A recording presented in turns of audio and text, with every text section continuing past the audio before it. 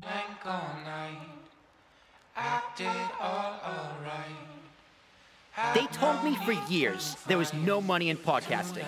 Well, they were all wrong. This is an Ambiguous Podcast Solutions original podcast. A podcast, years in the making. Centered around You're Slick listening topics. to Talking with Tarashuk Podcast. with your host and founder of Ambiguous Podcast Solutions, Will Tarashuk. Join Will and his guests as they talk about anything and everything under the sun. I say this all the time.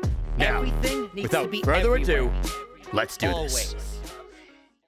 Ladies and gentlemen, welcome back. This is Talking with Tarashuk, episode number 8. My next guest has literally no introduction needs to be made. He is the CEO of Ambiguous Podcast Productions, Ambiguous Podcast Solutions. Fuck me, Jared, right? Ambiguous Podcast Solutions. You can tell it's late on a Monday night when we're recording this.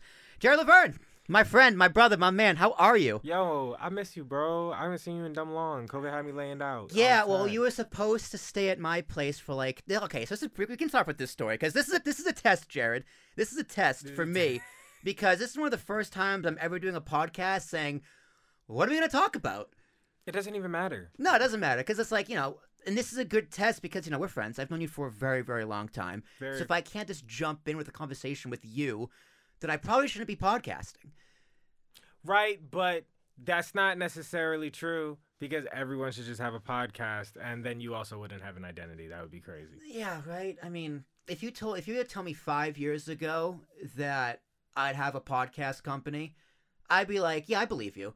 Be like, oh, but Jared's going to be a CEO. I'd be like, no, he isn't. Yeah, no, I would have said the same thing. I would have said the same thing. Chance. I would have said the same thing. Hey, look, it was a really good idea. It was, oh my God, we haven't had a podcast where we actually talked about how this all came to be. Well, we did kind of. Well, we're re-releasing yours with GDP, so we can share the napkin for your podcast, because the napkin is a great story, don't get me wrong. But I want to go back to the beginning with you and me, because I've been thinking about this podcast for a long time, and I can't remember when I met you, like generally, or like the actual physical meeting. Like I know you from college, obviously. We same fraternity. The reason why we joined TEP is going to be a very interesting story. I can give you mine. I want to hear yours. Have I ever told you mine? I vaguely, but I want like the real, true Hollywood stories.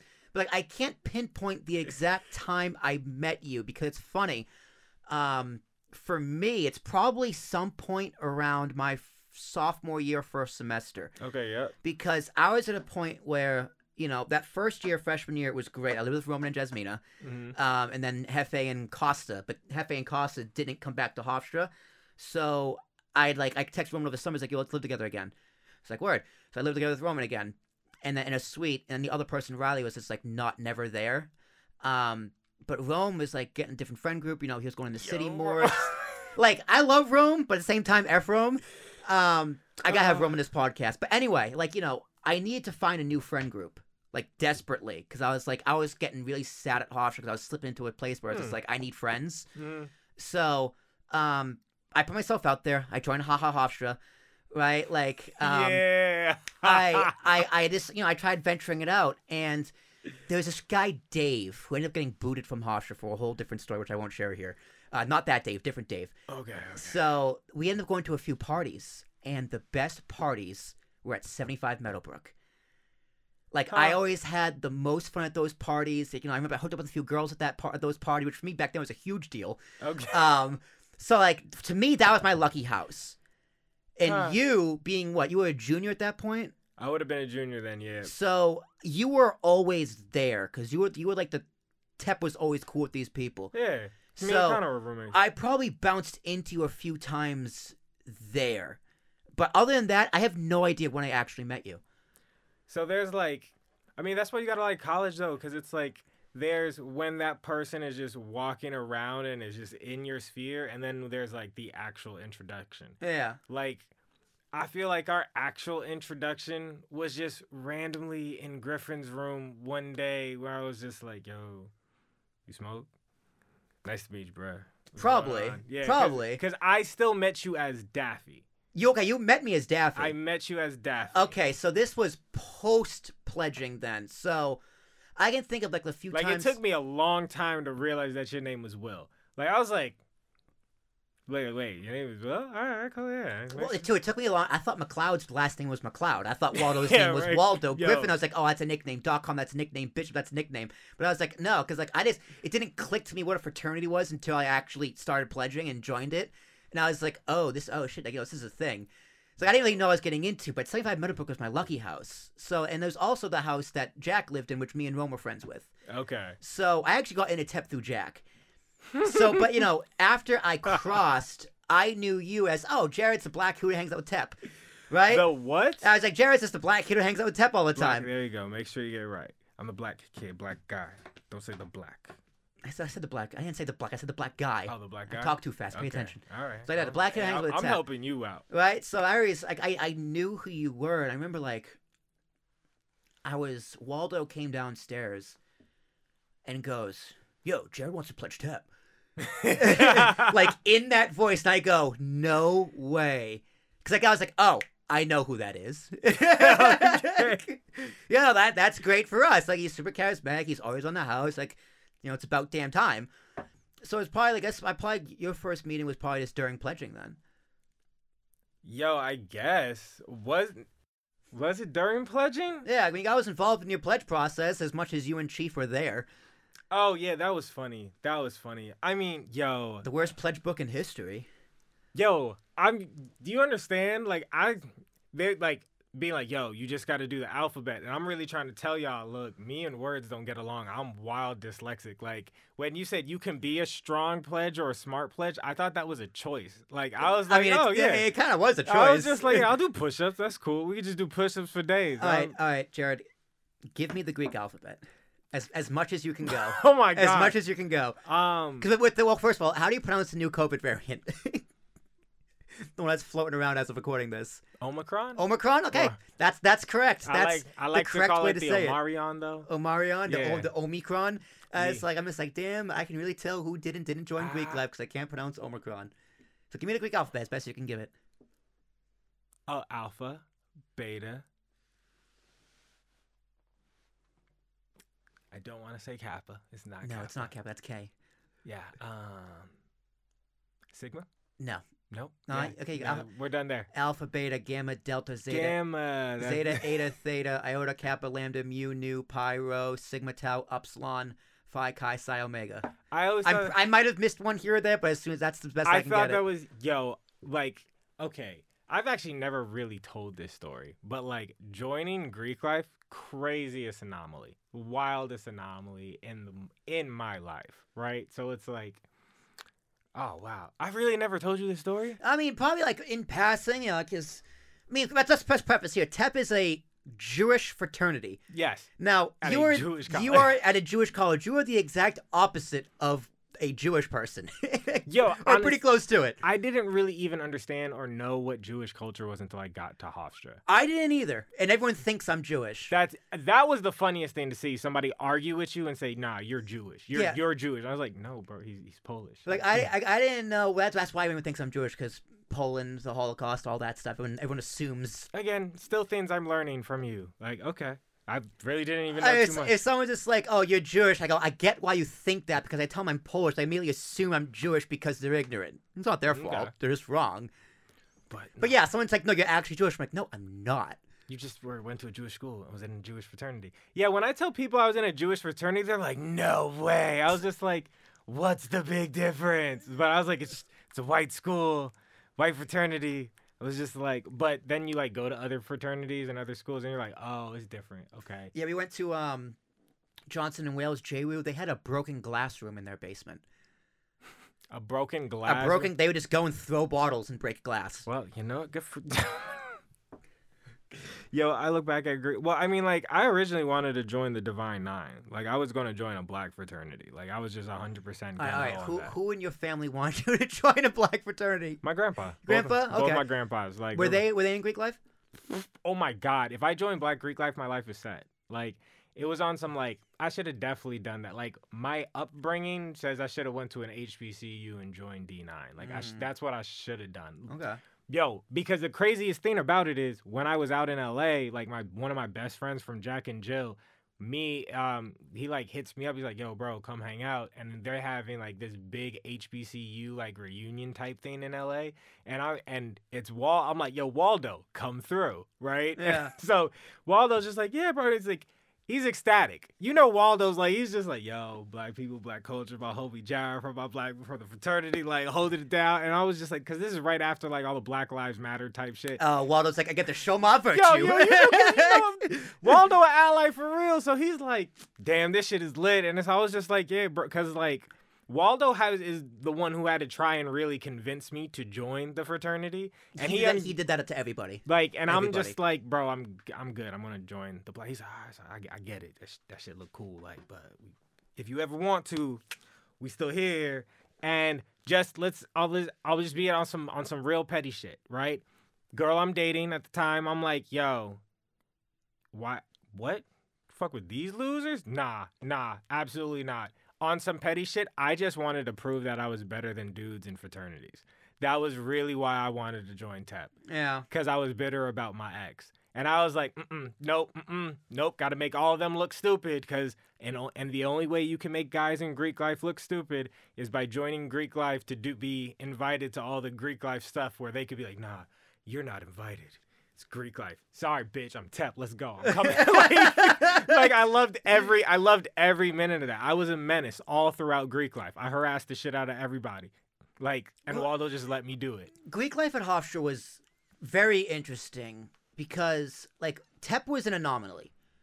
There was 6 of them when I joined, and then the 4 of us made 10, and then I think someone graduated. Griffin dropped, and it was 9. So there was 9 of us, and that was the smallest fraternity I've ever seen. I've never seen fraternities smaller. The Pikes were big, the Sig Pies, rest in peace, were big. All the sororities were humongous. But so TEP was kind of the island of misfit toys, which was honestly my favorite part about it. Loved it. It was the best because it was hard doing everything, but we had a reputation for being losers. Kind of, I'll say no, it. Yes, no, 100%. Greek life looked down at us from their high tower. Never made any sense. And I was just I remember because my senior year, Hofstra had that big scandal with the hazing scandal with that certain fraternity, rest in peace. And I was just like, you guys do what? Yeah, right. I was like, you guys actually do this? Yeah, to people you're gonna call brothers, yeah, and you're looking down on us, right? I thought it was the craziest thing, and it's just this, and it's this is truly traumatic, scarring shit. Not even to talk about the shit that the sororities do. I'm yo, y'all are horrible people towards each other. And TEP, it's just they're just corny kids that like smoking weed. Yeah. No, not only that, but no, we knew how to party. We have thrown killer that Lawrence house. Those again, the Meadowbrook parties. Yeah, my lucky house. Parties were great. GPA was horrible. GPA's. Let's not forget. TEP had a lot of 5th years, or 6th years, or 8th years, or 12th years if you're a certain person. But I did see joining as a senior was the greatest thing to watch. Okay. Also, as a black guy joining Greek life and not having to I got pretty much my entire college experience done. I already had my job when I knew I was graduating, so just joining Greek life was the greatest. I'm just curious. What's it like? Why the fuck do y'all think you're so cool? And it was great because TEP's we're not. Come in and join the club. And I got to see the judgment from all these other organizations that thought I was the cool guy, was somebody they'd hang out with, and I was the guy that they wanted in their fraternity. And they're you joined TEP. You're gonna join TEP. Why are you with TEP? Why are you doing TEP? So I was just because that's my gang. What you mean? Those my homies. What you got a problem with that shit? And then it was just it was mad interesting to just see the parallels. But then it's no credit on mine. I didn't do anything. Just to the fact that the next year we onboard 8 new members and the fraternity is now thriving and growing again. Right? Allegedly. I haven't talked to him in a while. I haven't talked to him in a while, but I was like, hey, man. I know they're still alive. That's all that counts. I was just That's all that counts. I thought this stuff was going to die. But for me, I just knew it as I was look, I need to probably make sure I have a longer lasting stamp and legacy. So I'm just gonna join this fraternity because my name will trickle down here. If for that to actually turn into a company that I'm working full time on is crazy. Well, it's even crazy because we didn't even really connect in Greek life. It was after Greek life. So like, cause you were gone that next semester, and like I was president. I was super busy. You know, I was chasing a certain someone, and I was very preoccupied, and you weren't always there. No, absolutely not. I'm really curious, like, what happened with you and McLeod, because you and McLeod were really close beforehand. Then when he was president, you guys butt heads all the time. Well, like, did Tep put a strain on your relationship? Nah, I don't think so, because there's a certain person that like Connor needed to become. Like, I wanted him to become that type of person, right? Like, really be an alpha, because in our clique and in our group, he didn't get to be the man, right? Like, he didn't really get to be the man but don't get me wrong, the clique was wild ass homies. Like, it was just like, yo, good luck, bro. Like, that's really what it was. But Tep was his domain. You got this, no problem. Yeah, right. Comfortable, right. And I genuinely want to support you. I'm gonna step back and be like, bro, you rock your thing, you do your thing, but he still has to be president, right? Like, he has to do his thing, and it doesn't matter if I was at Tep or I was at any other fraternity. I'm a senior. He was a senior too, right? But I'm just like, shut up. Like, I get it. You need to establish dominance, hierarchy, all that other stuff. Like, I don't give a fuck. Like, just you're not gonna kick me out. That's not gonna happen. Like, let's just be real there, right? And it was like, you can't just be chummy and friends with your like in situations where they're trying to be professional. And then there's also during pledge process, it's like, you gotta try and intimidate me, and I'm like, please. Good luck. Please, good luck. Because Tep had the best rule that I've ever heard. I was just like, hey, yo, if a brother puts his hands on you, you can put his hands right back. And I was like, all right, let's see how y'all gonna pledge me. And you did it perfectly. I still can't. I've never been more mad in my life. And I was like, whoo, got me. It's just this. You take the watch off. That's all I remember. Good job. I was like, taking the watch. I go to Jared. It's a joke. I was like, nah. Let me find him. I've been waiting for fucking 2 weeks to whoop his ass. And it just had to be a joke. I was like, all right. Yeah, no, it was mental. It was mental because you didn't even have like a real pledge process. Didn't even have a real one. And people say I didn't have a real one, and people say McLeod. That's just how it works. Mm-hmm. But for me, they broke me down mentally in a good way because I need to be broken down mentally. Like, okay. I needed pledging. Pledging was a phenomenal experience I would never go through again. But, like, because I remember, like, there was, like, the welcome breakfast, like, the Panhellenic or whatever the fraternity version of that is. Like, had, like, a breakfast for all the new members. Oh, yeah. And, like, I remember, like, I sat down, because I didn't know what I had no idea what I was getting into. I barely knew Waldo. Like, I barely knew I was there a few times. I knew them kind of, but I didn't know I was going to have Pledge Brothers. I had no idea. Oh, really? So I sat down, saw Dexter, Dubs, and Tom, and I'm like, who are you guys? Really? Like, kind of like, I don't care about y'all. Like, and then, like, really quickly, me and Tom became super good friends. Like, instantly. Really? Me and Dexter became really good friends. Me and Dubs, while pledging, became really good friends. Nemo, we all wanted to beat the shit out of. Pledging with Nemo was the worst. But, like, then I got it.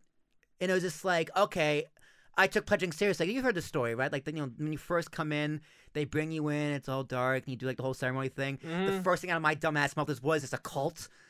Right? Because no one prepared me for what this was gonna be. And that's just, like, the most daffy move ever. What is this, a cult? And Bishop, God bless him, is at the podium, took a beat, paused, and just continued. Because all the alumni were there, too. Oh, and then you go to the diner afterwards, and I had to dip because I was doing RHU stuff. So I had to leave RHU, do that, and then go back to RHU. Mm-hmm. So it was just wild. And through the process, they build you down, and they break you down, and they build you back up. Mm-hmm. To the point where once you cross, it's like, oh, I'm a new man.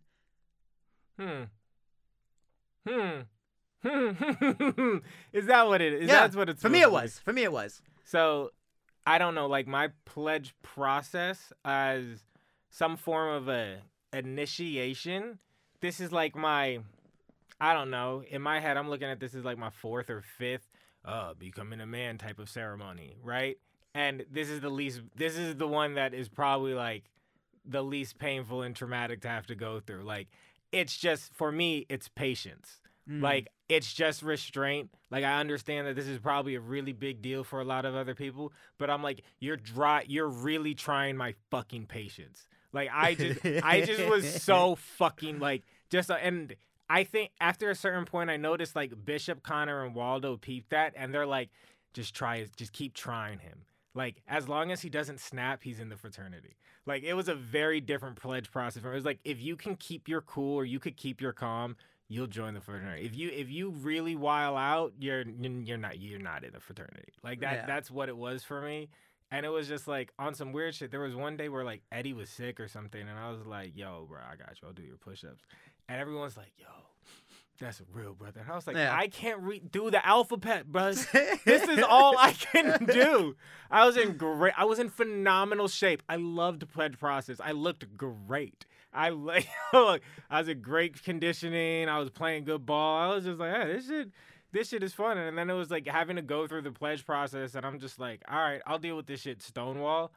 I'm like, all right, this taught me a good sense of patience. But what I think is crazy that I didn't realize was going to happen, you know what? I had a job lined up, but the job I chose out of college, I only got because I joined TEP. Like, it messed me up so much to be an IT recruiter in Eastern Long Island. And, like, when you join this recruiting firm... Was the guy who hired you Greek Life? Yeah. Yeah, there you go. Greek Life Lax, bro, from LIU. Oh, God. Do you remember what fraternity? Couldn't tell you. Couldn't tell you. But, you know, he was one of the type that, like, would want to, like, yeah, man, bro, like, he could freestyle after making a big type sale. He was one of those getting really excited to hire Jared Lavergne, right? And the more I realized, like, why I got hired, and then realized only other people that got hired were Greek Life, I'm like, all right, this is a little suspect. Like, this is a little bit of suspect. And then I just ended up having all these issues, like, about, like, I was like, yo, can my candidates get hired? They're not the right cultural fit. And I'm like, this bro culture in hiring and like how things go, I was just like, oh, you're from a fraternity. Like, oh, they like locked you in a cage and put milk on you and beat your ass. Like, you thought that's what I came from? I was like, oh, no. Worst thing that happened to me is I had to drink a goldfish. Like, that was scary. Sorry, just but little itty bitty fish. I remember I didn't swallow mine. Really? Yeah, at first I didn't know what it was. So like I just drank the water. And fucking Griffin just goes, you gotta drink all of it. I go, oh, I'm gonna need more water. Yo, you know what's funny? That was like the one thing that like me and my dad actually bonded over that. He was just like, they made you drink. He was like, I joined the finals club back at Harvard. We had to drink a goldfish. I was like, corny. It wasn't even a goldfish. It was this little, whatever the hell. It was a tiny little thing. I did not like doing that. Evan almost threw up. He couldn't do it. He couldn't I don't think we made him do it. He was just like, because we're like downstairs waiting. There's a whole process. So you go through like different rooms. And you wait for him. I guess Evan going, ugh! Like this, because he's just gagging because he can't swallow like a tiny little fish. Like the things are smaller than your fingernail, and he couldn't do it. It was pretty funny. But so IT recruiter. And how long were you an IT recruiter? Because our story actually begins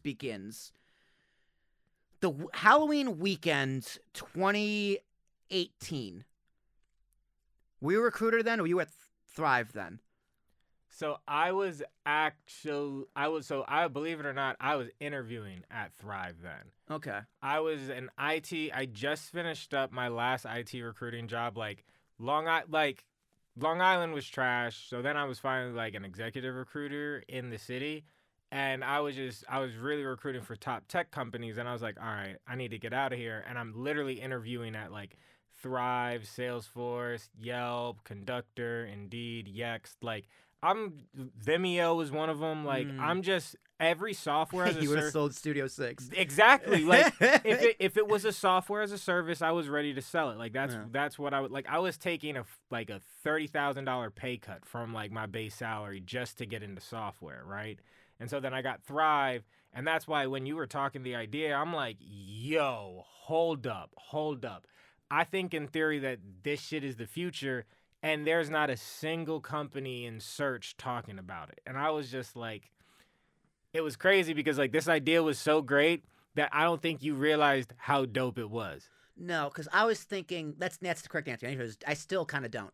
Like, 'cause I think from the creative perspective, I've been podcasting since 2015, and people ask me a lot. What made you start podcasting? And there's a bunch of different reasons: self-expression, it's personal therapy, it's fun, I'm good at it, yada yada yada. But one of the real reasons is I wanted to put it on a resume. Really? I wanted to stick out.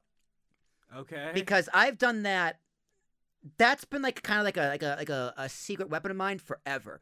So in high school, I started Willie T Reviews, which was a movie blog. I didn't have the equipment and cameras and know-how to do a YouTube channel, which I wanted to do, but I could write. So Okay. I'd watch movies and write reviews on them. I'd put it on a resume. Did that help to get me into Hofstra? I don't know, maybe, but I put it on there. In my mind, it did. So I thought, okay, what can I do to stand out? I was huge into podcasts, big into Rogan, big into like movie podcasts, big into wrestling podcasts. I was like, I was doing radio. So I was like, I want to do a podcast. I can put it on a resume, help me get a job. Okay. What can make me stand out? So I started the podcast. And then, I kept it going. And like every interview I've ever been on, they asked me about the podcast. Every single one. Doesn't matter if it's for Denny's or like Morgan Chase, whatever.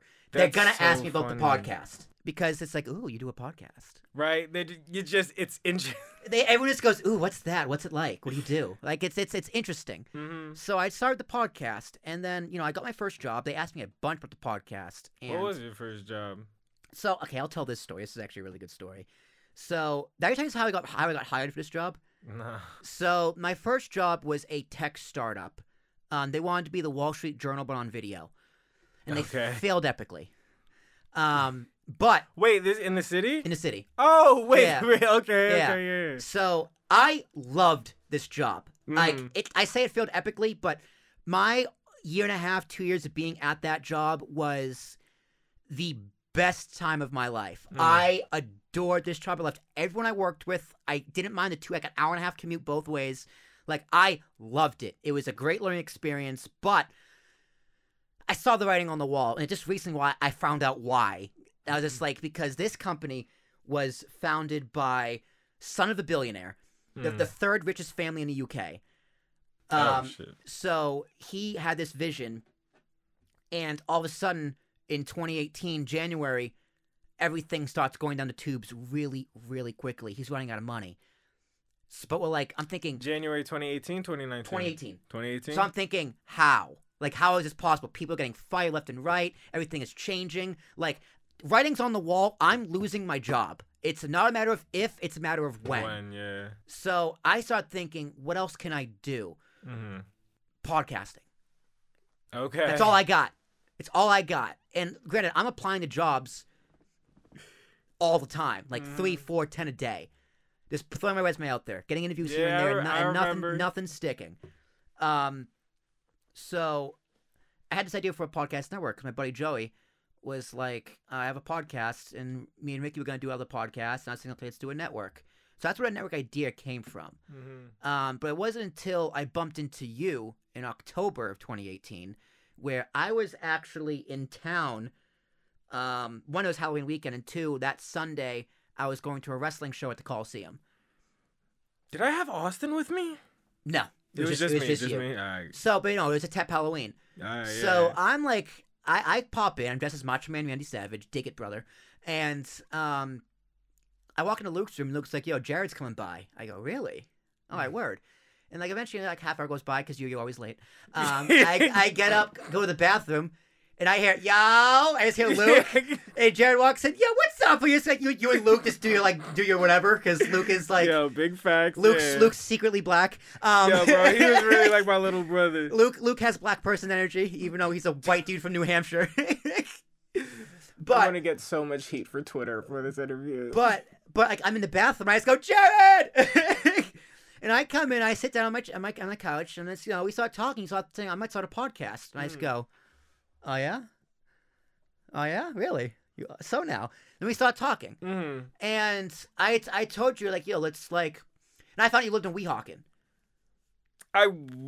I was in Jersey City. You were in Weehawken. I was in Weehawken? You were in Weehawken. Okay. Because I was just like, I also went back to Long Island a lot. Oh, yeah. Like, yeah. Yeah, because I moved to Hoboken. I didn't really have a friend group. Mm-hmm. Right? I didn't really have a big friend group. You're in Weehawken. I was like, word, we're going to be hanging out. So, yeah. And then we started talking about the podcasts. And I told you, let's start doing this thing. I go to the wrestling show on Sunday. I lose my job on Monday.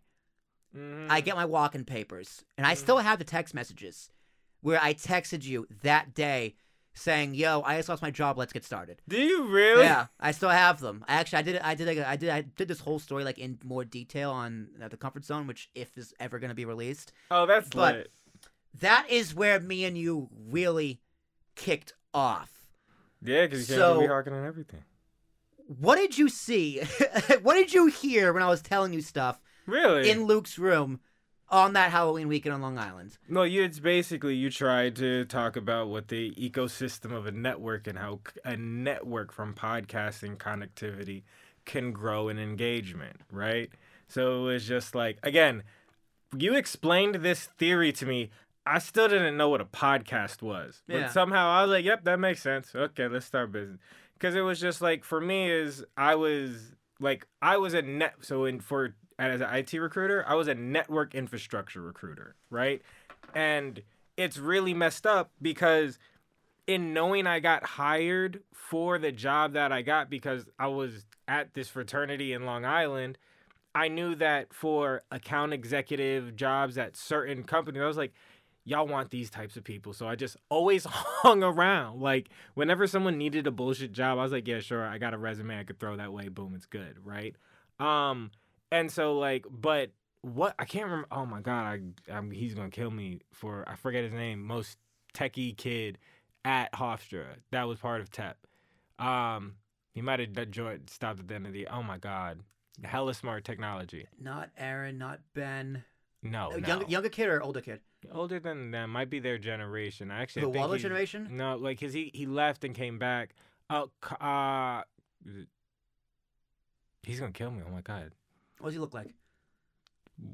White, brown hair, Hispanic-ish, maybe. Oh, Furtis. No, that's Indian. Wow, you were so that was you said white. I thought techie. First is also really smart. No. Like the super techie kid. Super techie kid, tall, short. Wow, so much for being a good fraternity. Alumni, like how old are we talking here?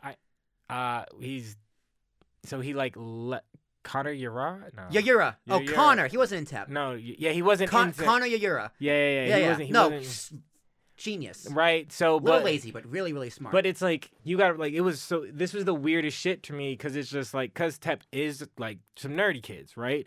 But these are the same kids that are building their own PCs, and these are the kids that are like actually trying to learn about like crypto and like up to date on the newest like gamer cartridges and like GPUs, and these are the same processors that people need to use to process and mine cryptocurrencies and build blockchain environments and different server environments and stuff like that.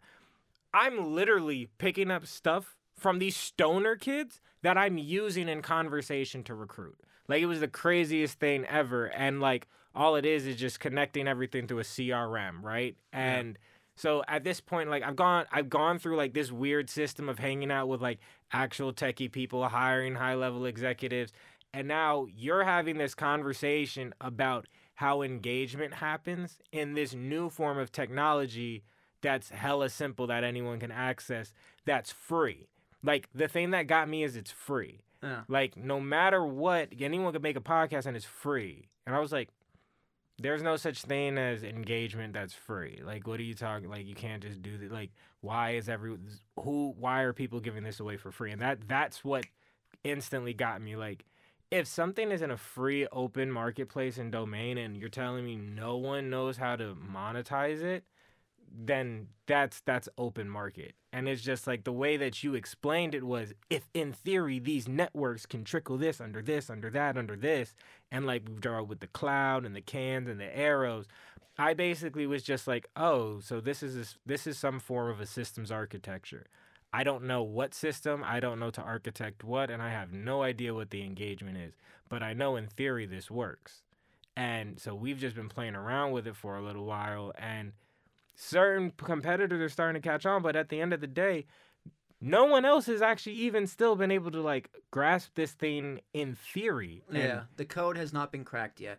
But it's just like, well, the algorithm I think we have cracked. I don't want to say too much, but well, now I sound like one of those people. But it's just like, no, yeah, we cracked the algorithm through search, right? Like you're monetized. Like no one talks about the search engine of audio and what an RSS feed is. Once you taught me how RSS feeds work, I was like, oh shit, this is crazy. And then we had the whole playlist talk.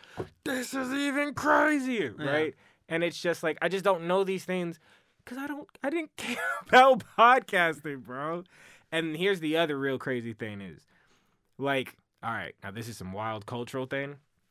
So like having to go through this, like, what is a podcaster? What is a podcast? And like having to come up with my own understanding and own definition of it.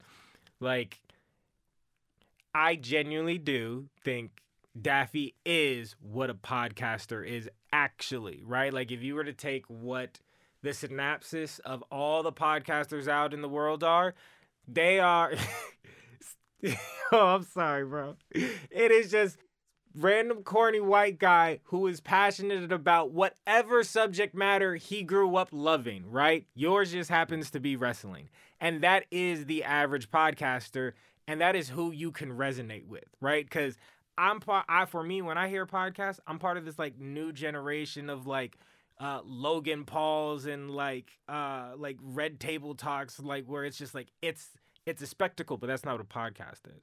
A podcast is someone who's actually really committed to like talking, engaging behind the mic, loving their craft, and making sure that their show grows consistently. But I mean, we also have different definitions of podcasts and things of that nature. I mean, you know my perspective. Anything's a podcast. Anything can be a podcast. I was editing the previous episode it released for this episode, this podcast last week, and you know, in that episode we had a debate whether this guy should have a podcast, and I was like, of course he should. But I couldn't think of a prime. I had examples for him, but it clicked literally a few days ago.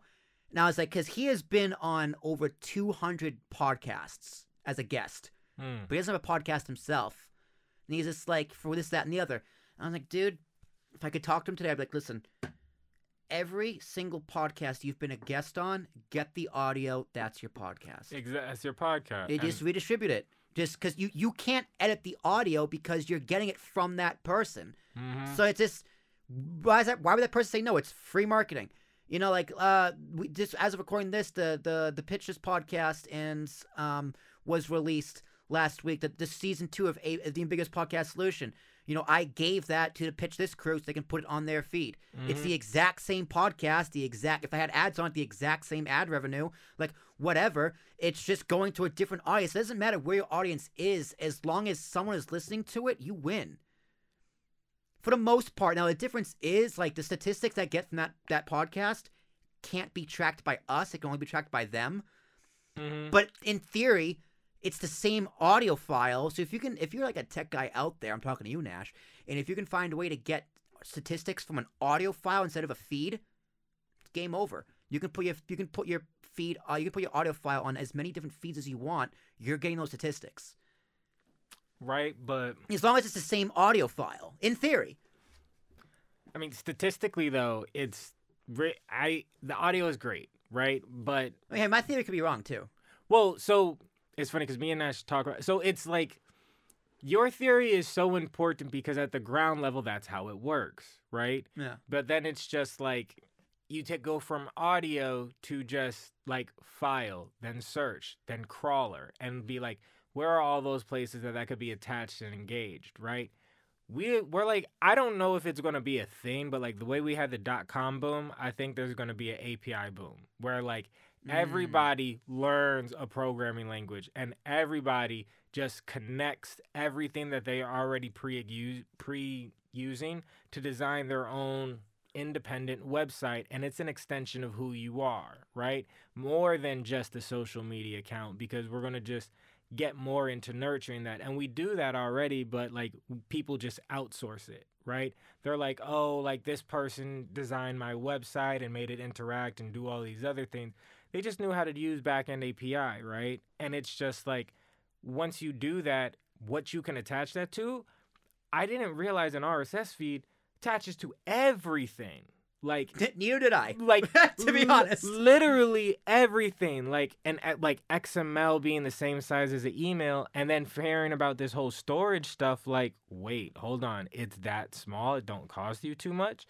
Just from the barrier of entry, I'm like, whether you can actually keep track of the data statistically, the data doesn't even cost a lot of money to track.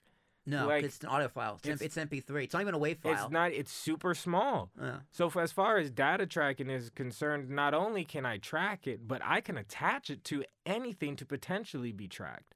So now the crawler capabilities of it is even higher, right? So it's just like there's argument to say that in the next 5 to 10 years that your average RSS feed across the top tier streaming platforms will be more important than your social media and search engine. Like, there's no reason why that wouldn't become true as long as people can have access to podcasts. Like, don't get me wrong, the whole, like, I kind of really like the idea of us having a non-for-profit with a podcast foundation, because I was like, I really do think everyone should have the ability to make a podcast. It shouldn't just be for anyone who could afford a mic and knows how to distribute and all this other stuff. You can do it on your phone. You can. I mean, you can do it bare bones budget. Will people listen to it? I don't know. Are you good? I don't know. Like, I mean, because what do you think of this? Do you think podcasting as a capitalistic system where you can't really rig it or get favored treatment? You have to be good. Like, it really is. Like, if you had like a Wolf Blitzer, Anderson Cooper, right? Like, they're out there on a corporate algorithm for YouTube and TV and video, right? Mm-hmm. If they started a podcast, they're on the same playing field as you and me, buddy. Yeah, that's why I don't last. And they're screwed. So, like, do you view podcasting as, I guess I call it the purest form of communication? Is it also kind of the purest form of capitalism? Purest form of capitalism? Or a pure form of capitalism?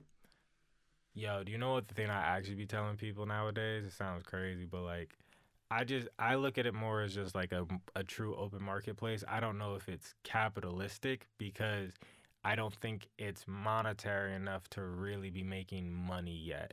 I don't think your podcast is what makes you money. I think it's everything around your podcast, and your podcast is just a vehicle to redirect you. Like if I look at Joe Rogan, I don't even think he makes money off of his podcast. I think he makes money off of his content, because there's so much more that goes into that than just the podcast. So as far, I really do look at it as like an open source form of like communication that's like Bitcoin is the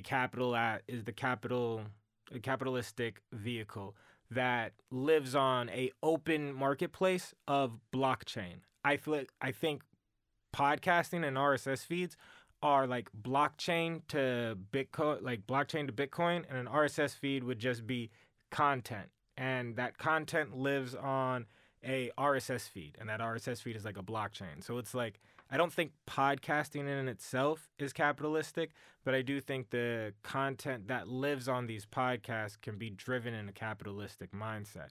And that's why I think everyone needs to have one, because in a capitalistic society, if everyone isn't playing with the same tools, that's how you create like separation and segregation and differentials of classism. So it's just like everybody needs to know how this tool works so that they can use it to get their means out there, their form of communication.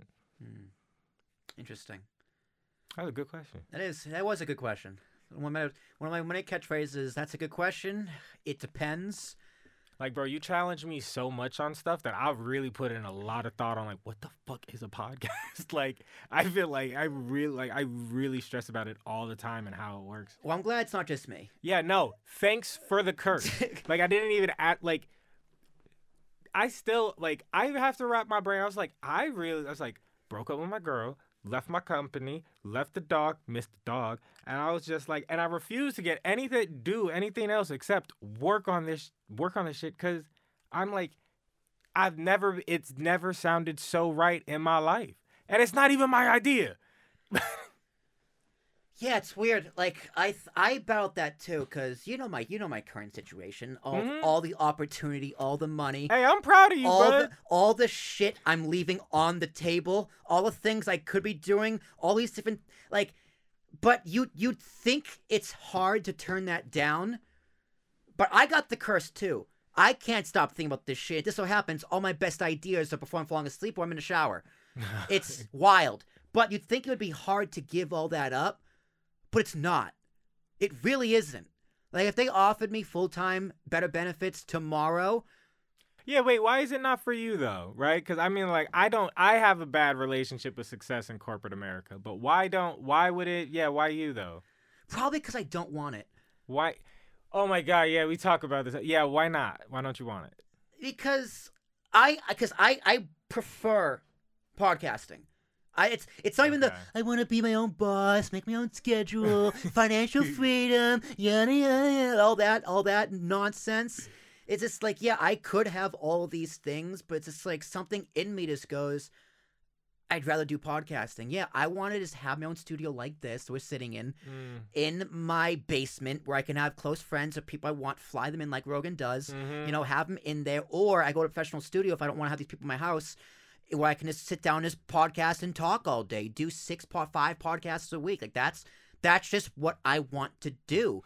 It's what I'm most comfortable in, what I like to do. So why I want to give up corporate America? It's like, well, one thing my old job told me, that job's not always going to be there. Like Jill could decide to leave and I'm out of a job tomorrow. Right? So there is no guarantee. At least when you have your own company, you're guaranteed one way or the other. You're either guaranteed to be fucked or you're guaranteed to be successful. So it's easy for me to give all that up because I'm stuck here. I've gone too far. It's too late to turn back now. The time to turn back would have been when I first got hired in August of 2019. That would be time to go, listen, dude, like we had a good run, but I'm calling it quits. You got your thing. Let's just... That would have been it, yeah. That would have been it. But I decided, you know what? No, but back then, they would promise me 20 hours a week, so I could have done both. 20 hours turned into 40 hours every single week and counting. Right? So the only times I don't get 40 hours a week when I have a holiday. Like MLK Days in a few weeks, so I'm going to have that off. But, like, it just kind of kept going and going and going. Like, I'm in the deep end now. I can't turn back. Well, you know what? I'm stuck. It's so weird, too, because, like, when I talk to other people about it, and they, like... I think you're the crazy one, personally. Yeah, 100%. That's cool. That's fine. But like, but it's just, for me, it's such a clear choice because if I wanted to, like, I built a career. I went to a 4-year degree, went to a 4-year school, was part of a fraternity, graduated, had 4 or 5 year career in technology, recruiting, and sales. Sounds nice on paper. I'll always be able to get some entry-level sales job anywhere paying $45K plus commission. I'm set. I'm good. Because, like, the reality is if you could do it in New York, you could do it anywhere is very, very true. Yeah. Will I ever... Now, I'm so far set back, though. Will I ever be a chief marketing officer of like a multi-billion-dollar company working from the mailroom all the way up? Nope. I don't have the patience. I'm not that type of person. I'm truly not that built to be committed to somebody else and somebody else's ideology. Except mine. Except yours. And the reason is because when I'm mad at you or I don't have to hold back some professionalism, I'm like, shut the fuck up. I don't like you right now, right? And then happens all the time. I hang up. I'm sorry. I was aggressive. Could we work this out? I'm just broke and I'm upset. Like it's just but it's that Gary V, like I want to work with my friends type of thing that I'm like, yeah, I do. Like I unapologetically do. Like, the fact that I just on a whim joined this lame ass fraternity because I wanted to make my ex-girlfriend jealous at the time, and it manifested into this because I decided to have positive energy in the, like, I really looked at y'all like brothers, right? Like, y'all were really fit. Like, on some, look, I'm joining as a senior. Y'all are still younger than me. Like, if someone tries you, I got you. If you need something, let me know. Like, I like wish you all the best, right? I always carried that energy, and that energy has now manifested into I'm starting a business with those same brothers. Like, that's that's wild dope to me. So it's just like, I'm like, all right, well, I was right. Like, I was already right, and I like having the pressure of a team and people relying on me that I actually care about. So it's just like, then let's not just be right. Let's be the best. Let's actually make all these other people look corny the same exact way we did at TEP, that I did at TEP. Like, I'm like, I don't care how big the challenge is. I don't care how dope everyone else thinks they are.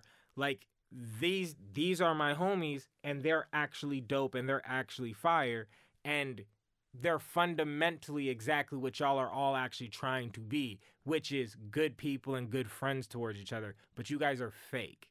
Like, the rest of the society or community around it is fake. Like, even with you, bro. Like, when I show people that, like, yo, this is my partner, this is what we do, they're like, you know, he's a little corny, a little basic. And I was just like, but that is who he is, right? Yeah. And you just talked about it a second ago. Like, you're like, yeah, I'm trying to bang out 6, 7, 8 interviews a day. Like, I'm trying to I was just like, if that doesn't sound like somebody who embraces what their product and what their brand is, I don't know what is.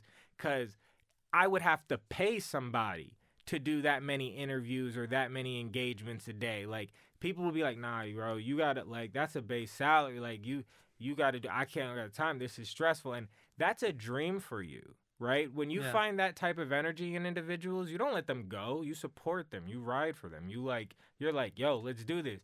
It's just crazy that your idea has been the best out of anybody's I've ever heard. And just everyone's like, really? I was like, yes, 100%. Like, I promise you this is where data and engagement will start for the future. So it's just like, I basically found you and took all the unicorns I know, like Christian, and then been like, all right, buddy, we here. And you was like, I'm going to need your help. You need to step it up too. I'm like, yeah, I need to be a CEO. And I was like, whoa, chill, Daffy. It's doing too much. But, like, that's the reality of what it is. It's just, like, I've pressured, like, you brought this great idea, then you've pushed the boundaries of my ideas, and it just continues to be, like, this weird swirling ideas continue to create, and then proof of concept, and it works. And then when we match it against all the other competitors, it's just like, yo, I've never been validated so right in my life. Don't get me wrong. The discovery of Transistor FM made me realize we were a little late to market, but also with the discovery We weren't ready to build. We can't build one of those, though. Not yet. Yo, keep it 100. Just to build one of those is such a heavy lift. And I'm not gonna lie, I'm out here rooting for that company now. Yeah, like definitely. Like if they make it, they'll be what everybody wanted Anchor to be. Being early isn't bad. Like, being last is bad. If I'm being honest, I think Spotify fucked up and they bought a company too early. Anchor. I think they bought that company too early, and I don't think the next real big podcast tech company has come close to emerging. Like, I don't think that lane has even gotten touched at all. This is my biggest experience with podcasting. Everyone knows they need one, but no one knows why or how. Right, and it's just like, it's like the more I strip away the high level of, like, how dope this technology could be, and I just come back to that, I'm like, yeah, you're right. Like, your regular pizza parlor, like your barbershop, like your school, your Girl Scouts, your church, like, everybody should have access to this, like, and know how to do it the same way they know how to send an email, right? And it's just like, who's going to be the company that monetizes and creates that for people? Not only that, but a big reason this is totally this is a totally Will Tarashuk thing. But like when it comes to podcasting, it's one of the last places on the internet you can fully and freely express yourself without fear of something happening. Like the biggest thing is, bro, you love this shit like an art form, though. Exactly. And like everyone should have access to a podcast because everyone should have access to express themselves. Like there's some things you can say on a podcast that you can't say on Twitter. You can't say on YouTube because you'll get shut down. Like, oh, I'm shut down from Spotify. Everyone go to iTunes. I'm shut down from iTunes. Oh, everyone come to APS.com. Like, you can't cancel podcasts because they're everywhere. They're literally everywhere. It really is like one of the last bastions of free speech for now. See, now, and that's where your passion is. So, I got to ask you about, like, cancel culture and podcasting. Terrified. I'm terrified. Absolutely terrified. Like, where is this going to be in 10 years? Mm-hmm. No idea. It's either going to be up here where it's, like, the best thing ever. You can't touch it. Or it's going to be down, like, everywhere else. Bro, like, I do always wonder, like, how you would deal with, like, fame. Also terrified. Like one of the biggest things I'm afraid of, like I can say right now, like I think about this a lot, like entrepreneurs, right, who make it big and then become greedy assholes and like have shitty work conditions, don't take care of their employers, like all this thing. I'm thinking it's easy for me to say I'm not going to do that. Like I have the goal of I'm not going to do that. I seriously do not want to do that. But I'm broke. It's easy to say that when you're broke. Yeah. So my big thing is not so much fame because I can just shut people out. I'm a very private person unless I'm on the microphone. Like that's just people I know personally. Like you, I'm very open with you. I tell you pretty much everything. True. But like other people, like publicly, I'm not. Like I don't post it on social media for that exact same reason. Fame I can deal with. I can just shut people out. But money changes you. Okay. It's just that's a fact. Money and success change you. So that's something I'm definitely afraid of. Why though? Why the fear? Because it's very important to me to stick to myself. Like it took me so long to accept who I am. Like you tell people I'm corny, like people say oh he's corny and goofy, this, that, and the other. Like all these things I'm sure Christian has told you in private.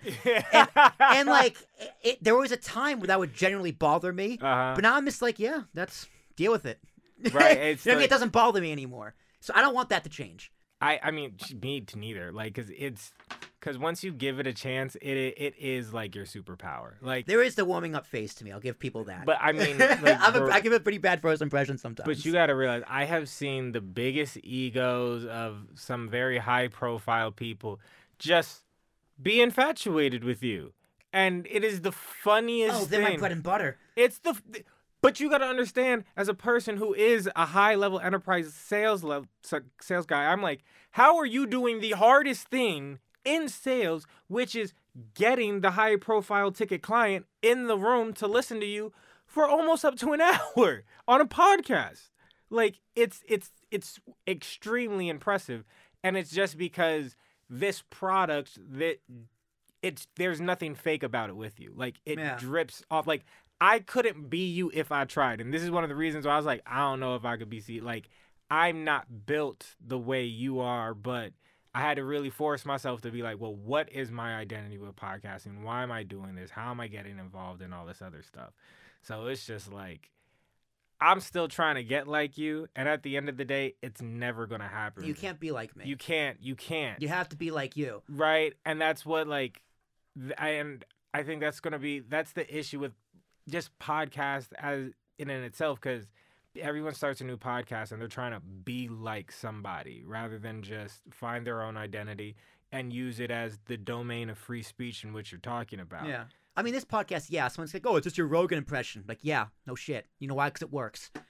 I mean, you also, don't get me wrong. I also try to bully you into this because I want you to be famous. Like, you are my John Oliver, or what's my favorite, my man's in Montclair nowadays? Colbert. Stephen Colbert. Yeah, I want to be Colbert report Colbert. I don't want to be corporate shill pussy, corporate late night Colbert. Hey, look, either one of them, you winning, bro. Like, yeah, Martin Colbert makes a lot more money, but that Yo. motherfucker sold out. but hey, sure, okay, I'm with him. Sell out, make your money, because I don't know, because I you know what? No, but there's gonna be like, if we truly pop off, we make it. There's gonna be a day why is disappear from the public eye. I was about to say, what about you selling out? I was just like, I mean, I have no, I don't know. I don't mean he sold out like, yeah, he sold out financially. But he sold out like on his morals and who he is, and like You his think so? character. 100%. how come? Because watch the. Have you seen a clip with him and Jon Stewart? Nah. So Jon Stewart came on his podcast on the late night show like a few months ago, Mm. talking about COVID and how like the COVID lab leak theory. And Jon Stewart's doing a bit where he's like, the name of the virus is on the building where the virus came from. Right? He's doing a bit. He's being Okay, funny, saying like, in Colbert, because the corporate line is you can't say that the COVID that came from a lab. Like there's a time you couldn't say that publicly. You'd be okay, canceled. So while Jon Stewart is doing a bit as a comedian, Colbert as a comedian is trying to shut down that bit. He's interrupting. He's interfering. He's trying to run cover for the establishment people who pay his salary. Like, that's not what comedians do. That's not what old Colbert on Comedy Central would have done. Like, old Colbert on Comedy Central was a character. He was a satirical Republican character. That's not who he was, but that's what got him to dance. And now he's doing like the Tequila song, but vaccine. He's just a corporate sellout who can't think of critical thought anymore. So it's just like, I don't want to be that. At that point, that's why I want nothing to do with public company. That's the real reason. I don't want to turn into Martin Colbert. Like once APS goes public, I don't want to answer to shareholders. 'Cause I think that is what changes people into becoming a Bezos, a Musk to some extent, a Bill Gates, where they only care about profit and don't give a fuck about their actual business, their employers, or anything else, because they have to answer to public shareholders. I want nothing to do with that. Private company, I can be me. Public space, I can't. Because I don't answer to me. So I want nothing. Done. Out. But you can do that. But here's, I mean, yeah, I think, you know what, that's the person you're on. Because it was just like, but bro, you got to realize you might be a leader or a pioneer in this podcast game for somebody. That's like, fine. Yeah. There's going to be some kid in Boston who's very similar to you, going through a similar situation, and they look at this as truly their art form and their passion and their form of expression, right? And they're going to go to APS for this, and that shit's gonna get censored because you sold out to some company that now is one of those types and now they're like, yo, now they checking you on your independent podcast not associated with the company that you just got sold out from, because you know they'll probably look at you as a liability that talk too much. That's fine. I mean, hey, that's once I'm out of APS, APS can censor and do whatever they want. No, I'll sleep guilt-free. Has nothing to do with me. I'll be on Talking with Tarashuk for Willie T Productions, talking them out the ass, saying, you know, fuck them, unless I sign an NDA. But, you know, in that case, I'll be like, listen, I want to talk about this, but I have an NDA. I can't talk about it. That's all I'll say. Okay. Right? But, like, I'm a little too honest for my own good sometimes. Well, I mean, there's also this other thing. Like, would you ever in a million years stop podcasting? No. Right? You don't think it's like Andre 3000 stopped hip hop because it was just like, I was meant for hip hop during the time where I was meant to be. You like age out. He thinks GOAT should stop. I mean, I say that now, but right? You know, money changes people. Who knows? This is more of a moral thing. Like, no money aside, would you ever just stop? Like, you know what? I said enough. I mean, anything's possible. I don't. You could have a private podcast, maybe a private podcast. Yeah, but what's the point? But that's what I'm saying is, like, after you get a certain point of attention, you just want to talk and be able to just talk. With cancel culture, all this other stuff, if you actually are big, someone's always gonna have a comment on your podcast or a reaction, and that might be something that gets you, that might bother you. I can turn those off though, mentally. Like, I wouldn't physically turn off comments. You know. Yeah, but your guests would read them, and your guests would perceive you. People would say things. You think you could turn it off, but like it eventually gets to you. Yeah, I'll be sensitive. Sure, that's something I have to deal with. But like, listen, what does any person with a podcast on YouTube say? Don't read the comments. Just don't read them. Stick true to yourself. What does Rogan do? He doesn't give a fuck about the comments. He just be true to himself and does his thing. He'll shit talk CNN for a long ass time because they deserve it. But other than that, like, he doesn't let the hate get to him. And I don't let hate get to me anymore. Okay. I've been made fun of and bullied so long for all my life that, like, it gets to the point where, you know me, it takes a lot to offend me. But a lot of people think you're like lightly offended too, which is funny. I mean, but I just sometimes go, yeah, whatever. Like, once you're in a Discord chat with me, McLeod, Nash, Nathan, Nolan, Ryan, Chief, like, shit gets said in those chats. You know what I mean? Like, it is what it is. Okay. But, like, it's kind of funny. I feel like I can express myself better when I'm with you than I'm with them. Yo, that's love, bro. Because, I appreciate that. Because they love to accuse me of things sometimes. So, like to twist my words, whereas you just laugh it off. Might as well. I mean, like, bro, because we have such polarizing positions on, like, opinions that, like, if I were to just be like, nah, chill, like, it wouldn't get anywhere. Like, I genuinely learn things when, like, talking to you, like, because I'm just like, even if we didn't study or knew, we could just be playing a game of chess, and I'm just like, oh, shit, what? Like, you don't stop that type of chemistry. Yeah. Like, our whole company's a game of chess. Oh my god, yeah. I make this analogy. We run this company how we play chess. Yeah. Yeah. I'm very here and now. What's my next move? I'm checkmating you from jump. Yeah, that's literally, yeah, yo, and I get very frustrated when the moves don't work. Yeah, me too. Like, it's so funny. Yo, it's so funny. But, you know, it does teach wild amounts of patience and, like, I mean, like, I really do think, like, once this company is, like, public and all this other stuff, there will be documentaries and all these other things, and people say that, and it'll just be, like, I couldn't have ever been in this type of mentality if I worked for a company. And it's crazy that one of the triggers was, for me, is, like, when you say everyone was bullying you, I remember when you were really talking podcasting, like you was talking heavy podcasting. Dude, why do you think I opened this podcast with me saying everyone told me there was no money in podcasting? I know, yo. Well, oh my god, they were all wrong.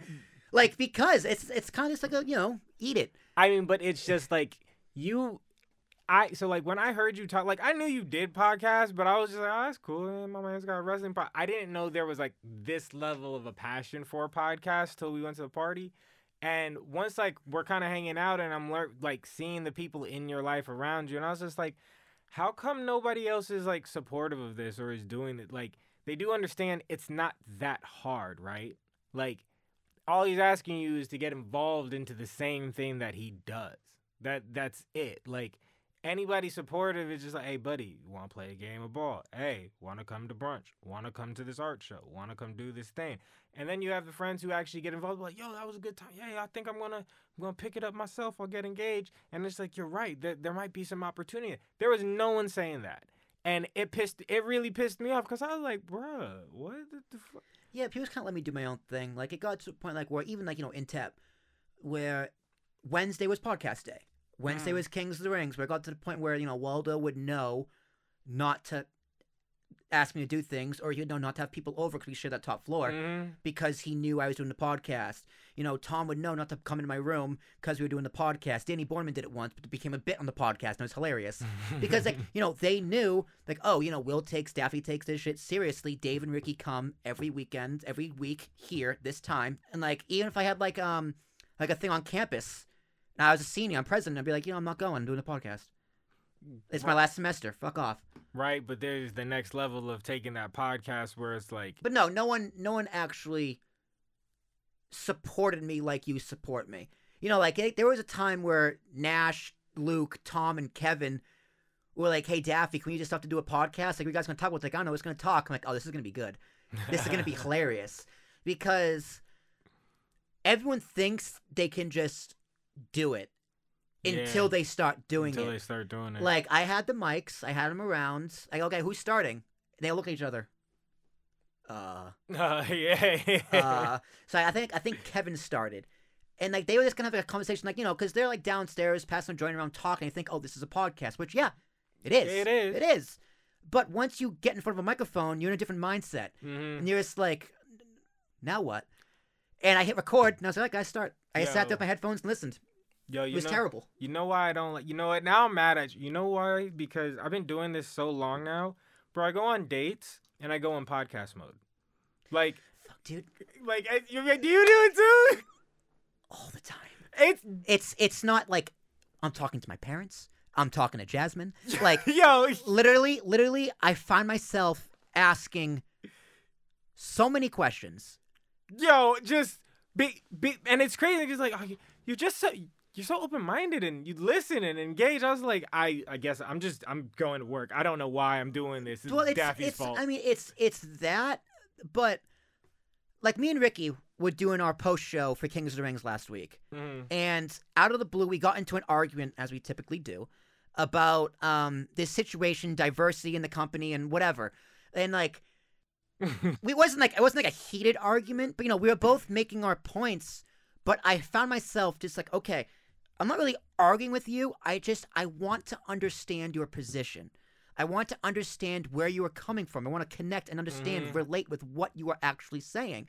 I'm asking question after question after question after question. And he's not asking me questions back. Yeah. He's just refuting me. Yeah. I'm like, that comes from podcasting. Okay. Like when it comes to even social issues, Mm-hmm. I don't care really about right or wrong, because in reality, in some certain circumstances, there is no right and wrong. There's no right or wrong. There's only perspective. Mm-hmm. So when I'm talking to people, especially on a podcast, I ask questions I generally want the answer to. Mm-hmm. Like I was like with you, I was like, this is a test because we didn't plan any of this. Like, okay, I know Jared a long time. Like there's certain things that kind of get the ball rolling, like how do we first meet? But from there, it's just I'm asking you questions. What do I generally want to know about this person I've known forever?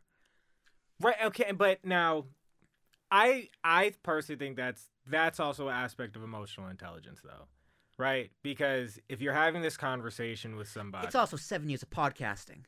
but think about it. How could someone a lot of people would think 7 years of podcasting is draining. I can't do it. It's a lot, right? Unless you're a life coach who just has a big ego and believes in themselves, right? But Yeah. A lot of those, no shade. floating around. No shade. No, I love my life coaches. But it's just that it's that passion that you have. Oh, damn. I think I'm brain farted. What was I saying again? What'd I say, Daffy? Passion you got, asking a lot of questions. Oh, right. When you're asking all these questions, like, they're not questions to be, like, combative or, like, check somebody.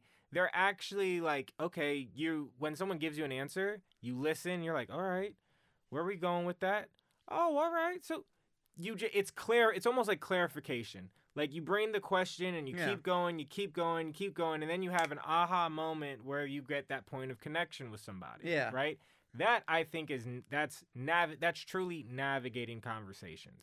And I think of that as a form of emotional intelligence, because how many people in this world just get anxious when they're in a room with people and they're like, what do I say? What do I do? How about you get started? You've seen me at networking events sometimes. You're great. A long time ago in a galaxy far, far away, I freeze up. Okay. Like, you remember me at like TET parties or mixers, right? I I freeze up. Fair enough. We're like, now networking events, it's go. Just go. Just talk. And I go into podcast mode. Because how I talk at networking events is how I talk on podcasts. Say it's corny, say it's all you want. So you can say the ambiguous podcast solution. I ask cheesy questions to podcasts about I do a podcast talking to podcasts about their podcast. Like, is that genuinely interesting? To most people, no. Dude, But that's not why I do it. It's a fucking marketing tool. Yep. It's a lead gen tool. Is this the podcast I want to be doing forever? No, it's the first podcast I'm cutting out of my life. Dude, I'm not gonna lie. Like, going over the stuff with Mose hit exactly the way like I've always wanted. Like, Mose is like, hey man, like I don't really know how to like. I want to talk to Daffy about this and explain these things, but like, I was like, what do you mean? It's like, well, bro, I think maybe we should like put him in a suit and maybe prep some more of these questions and do all these things. And I'm loving everything he's saying. Because I was like, yo, dude, I feel you. That's great. But I was like, I don't think you understand. Daffy is the podcast workhorse. Like, anybody else, this is work. This is passion for him. Like, this is what he does. Like, this it's work. Like, it's work. It is work. I'm not about to negate that it's work, but it's like, it is genuinely an extension of who you are, and it is what you want to see, because it's not, because the analogy I gave him, I was like, yo, dude, if you knew you were about to use, like, a really dope software like Adobe or something, right? Like, you're going to get a free version, right? And he's like, yeah, this is Daffy's free version. You really want to hear his stuff? Go invest and then find out who he is through his company and his other podcasts and the things that he gets passionate about. This is the free version that's out there, right? And it's just like, I was just like, this hits so perfectly because we're designing the campaign. I'm like, I'm going to get to tell every other podcaster this is what you got to compete with, right? And they're like, I'll make a better podcast than him. Sure, no problem. All right, let's see what you got. 3 weeks later, dude, I don't know if I can keep doing this. And I was like, yeah, I bet you, thought that you thought this was going to be easy, didn't you? A lot of work. And I don't even do half of it, which is like, we were talking this out. We already talking about social media. I'm not doing no social media. I know. I was like, yo, you sure it's gonna have social media? Great, that's your job. Yeah, great. It's not my job. I make the content. I focus on myself on the mic, and like I don't want to even do sales. I know. Push back on sales because, like, okay, well, I have to. That's non-negotiable. Yeah. Doing social, I've never been good at it. I never will be good at it. I don't want to be good at it. Not doing it. Well, you know what? Honestly. And honestly, like, I would tell Mo, it's like, listen, if he has criticism, and like, give him my number. Have him call me. Oh, of course. Like, I'll hear him out. I probably agree with him on some things, agree with him on other things. As long as he knows, like, listen, I'll hear you out. I'll listen to you. But if I don't want to do it, I'm not going to do it. But, bro, honestly, this is kind of where I really like our relationship, because I've never been somebody's, like, actual professional buffer, because it's like he's saying these things to me and talking, and I'm just like, I was like, I get it. I hear you. That's cool. What you're doing is great, and we're going to work with it. We're going to do these things. But I'm not, it's not even, I could tell him I'm not fundamentally changing Daffy. It's more like, there's no fundamentally changing Daffy. This has been a conversation of theory for a very, very long time now. And he is the perfect podcaster. Yeah. Like, he is, when you see somebody who podcast, he makes me think I could start a podcast. I want to start a podcast. Yeah. I can do this. That's the perfect person. Like, everybody acts like the best sales guy at a company is the super jack guy who has like all this protein and is like muscle bound and all. Every top guy that I've ever seen be a good salesperson has like a nice, soft, sweet, innocent voice and is very relatable and has some story about from his high school childhood that you guys always relate. I remember when I was that way and I got bullied when they told me I couldn't. And it's relatable and it's inspirational and it brings you in, right? And I was just like, I have that guy.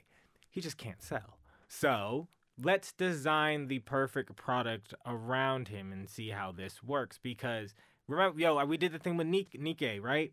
And the sale or the initial sale is the podcast, right? And it's just like, if the way you light up on a podcast, all marketing has to do is create a proper conversion action to either an appointment or to some cash. And if we can make this work for you, we can make it work for anybody. And if we can make it work for anybody, we could build $1 billion business, because everybody should have a podcast. Yeah. That was a good sales pitch. And what it comes down to, end of the day, with any podcast, any podcaster, is that the P stands for personal. That's true. And that's it. It's like, why would you want to change me? There's no point, because I do practice what I preach. I do eat, breathe, and sleep what I say, even if I say two things at once. Like, I'll tell you, I love doing the biggest podcasters. I like talking to podcasters. It helps me personal growth and all this. But it's also a sales tool. Mm-hmm. Like, it's in today's society. I love saying that too, in today's society. It's so hard for people to think two things at once. It's so hard for people to conceptualize that two things can be true at the same time. Like, the biggest podcast solution has to be a marketing tool for sales and you're trying to scam people, or it's a podcast for podcasts. We're going to talk to podcasts about their journey and trying to help them boost their numbers. It's like, it's one or the other, left or right. No, I'm just like, listen, I'll be upfront with you. It's both. It's both. It's both. 100%. And it's like, well, how come I get this but no one else does? It's because I live my life multitasking. Well, I mean, bro, because it is hard for anybody else to do both. Because it's the same reason why I was even grappling doing the show. Like, I got extreme burnout because it is, for me, I'm looking at this as I am selling, right? So I'm turning it, but people are enjoying being on the podcast. We're doing a good thing, but I'm in full sales mode. And I'm already coming from being in a burnt out perspective. So I'm like, if I'm selling, it needs to be for higher ticket items. Whereas like I needed to really just develop a better passion for podcasting the way like you kind of have. And I've like really made sure I've like reignited that by like finding the love and the art for it, because now I do see it as both. But, like, I never took the time to make it my own, right? Like, I actually really had to be like, yo, Mose, I need my own overlay. I need to redo my logo. Like, I need my stuff to be out there. I was like, all right, Christian, we need to get in the studio, get a couple of, like, episodes for a podcast that I'm about to roll. Like, I had to actually put my personality into, like, I had to redo the intro, redo that. Like, yeah. It didn't feel or sound like everything only, like, even GDP when it first came out was just, everything just sounded like a fake sales pitch. And then... Yeah, your fake laugh. Yeah. I knew it. I saw it. Right? It's all fake. And then there's that one day I'd like... Yeah, right? Now I've been exposed. Everyone would be like, you know, he fake as hell. No, if you listen... But that was your first podcast. Right, but... Bro, if you listen to my first podcasts, don't. Bro. I mean, dude, they're hilarious. But don't. They're terrible. I'm still going to roll mine out. Of course. Like, I keep mine public. I'll re-roll them out. But like, until it's so stupid. It's always girls. Like, I'm so sensitive. It wasn't until I got ghosted on like, yo man, this girl hurt my feelings, and I did some like emotional podcasts with Christian that I didn't understand how important podcasts were from a point of self-expression. Because I wasn't expressing myself. I was just nurturing other people's expression. And then I finally really did talk for myself, because the only other time that I was like self-expressive was when I was on like You Mad Bro or American Minutes, like where you guys and I was just comfortable with you guys, so I'd be like, yeah, you know, cool, let's chop it up. Yeah, that's mad funny. And that's the way it is. All right, Jared, we've been talking for almost 90 minutes here, if you can believe it. Gang. So let's wrap this up. You are the CEO of Ambiguous Podcast. There's a motherfucker better you, not me. I'm happy being the founder. You're not co-founder, by the way. It's just me. I'm only the founder of this bullshit. Deal. Deal. Anything you want to plug, say, GDP, where they find you, how they can get in touch with you, any of that stuff, the floor is all yours. So, yes, I am releasing a show, Goal Driven Professionals. I am the CEO of Ambiguous Podcast Solutions. Come find me on LinkedIn as Jared Lavergne. You can find me on Instagram as Mr. Jiggy J. Lavergne. And please look out for our foundation coming soon, apodcastfoundation.com for ambiguous podcast foundations. We'll be partnering with a variety of non-for-profits and local organizations to give them podcast services so that they could get the word out about whatever it is they're doing. And so, guys, hey, you have a good one. And Daffy, thanks for having me on the show, bro. Hey, man, first of many. This is Jared Lavergne, episode number 8 of Talking with Tarashuk. I'm into Tarashuk and Talking with Tarashuk. Will Tarashuk, Tees and Thomas. ARASHUK. You can find all my stuff and all my shenanigans at ambiguouspodcastsolutions.com to find more. If you want to be a guest on this show and make me go, ooh, if I find you genuinely interesting, congratulations, you are on Talking with Tarashuk. Shoot me an email at will@apspodcast.com. That's will@apspodcast.com. And I'm happy to have you on the show. If you're in the New Jersey area, you can come down to Cube Recording Studios. We can do it in this room we are talking in right now. If not, we can be over Zoom and on video. You can see my awkwardly angled chair and my awkwardly angled camera because I live in an apartment building. But, well, that's a story for another day when I bring Jared back on Talking with Tarashuk. Until then, I still need to figure out an outro, but, you know, enjoy the world. We'll figure it out. Bye. If you have an interesting story to tell and want to tell it on the podcast, reach out to me at will@apspodcast.com and let me know why. For more content from me, as well as all of our APS partners, head over to ambiguouspodcastsolutions.com. If you like this episode, please make sure to hit that subscribe button and leave a review on whatever podcast platform you are listening on. Want to find out more about our guests? Check out the description or anywhere across our social channels for all their links and information. Check out our YouTube channel for this and all future podcasts, clips, and more in the video format. This podcast was hosted, produced, and distributed by Ambiguous Podcast Solutions, as well as me. I'm Will Tarashuk, and we'll talk again soon.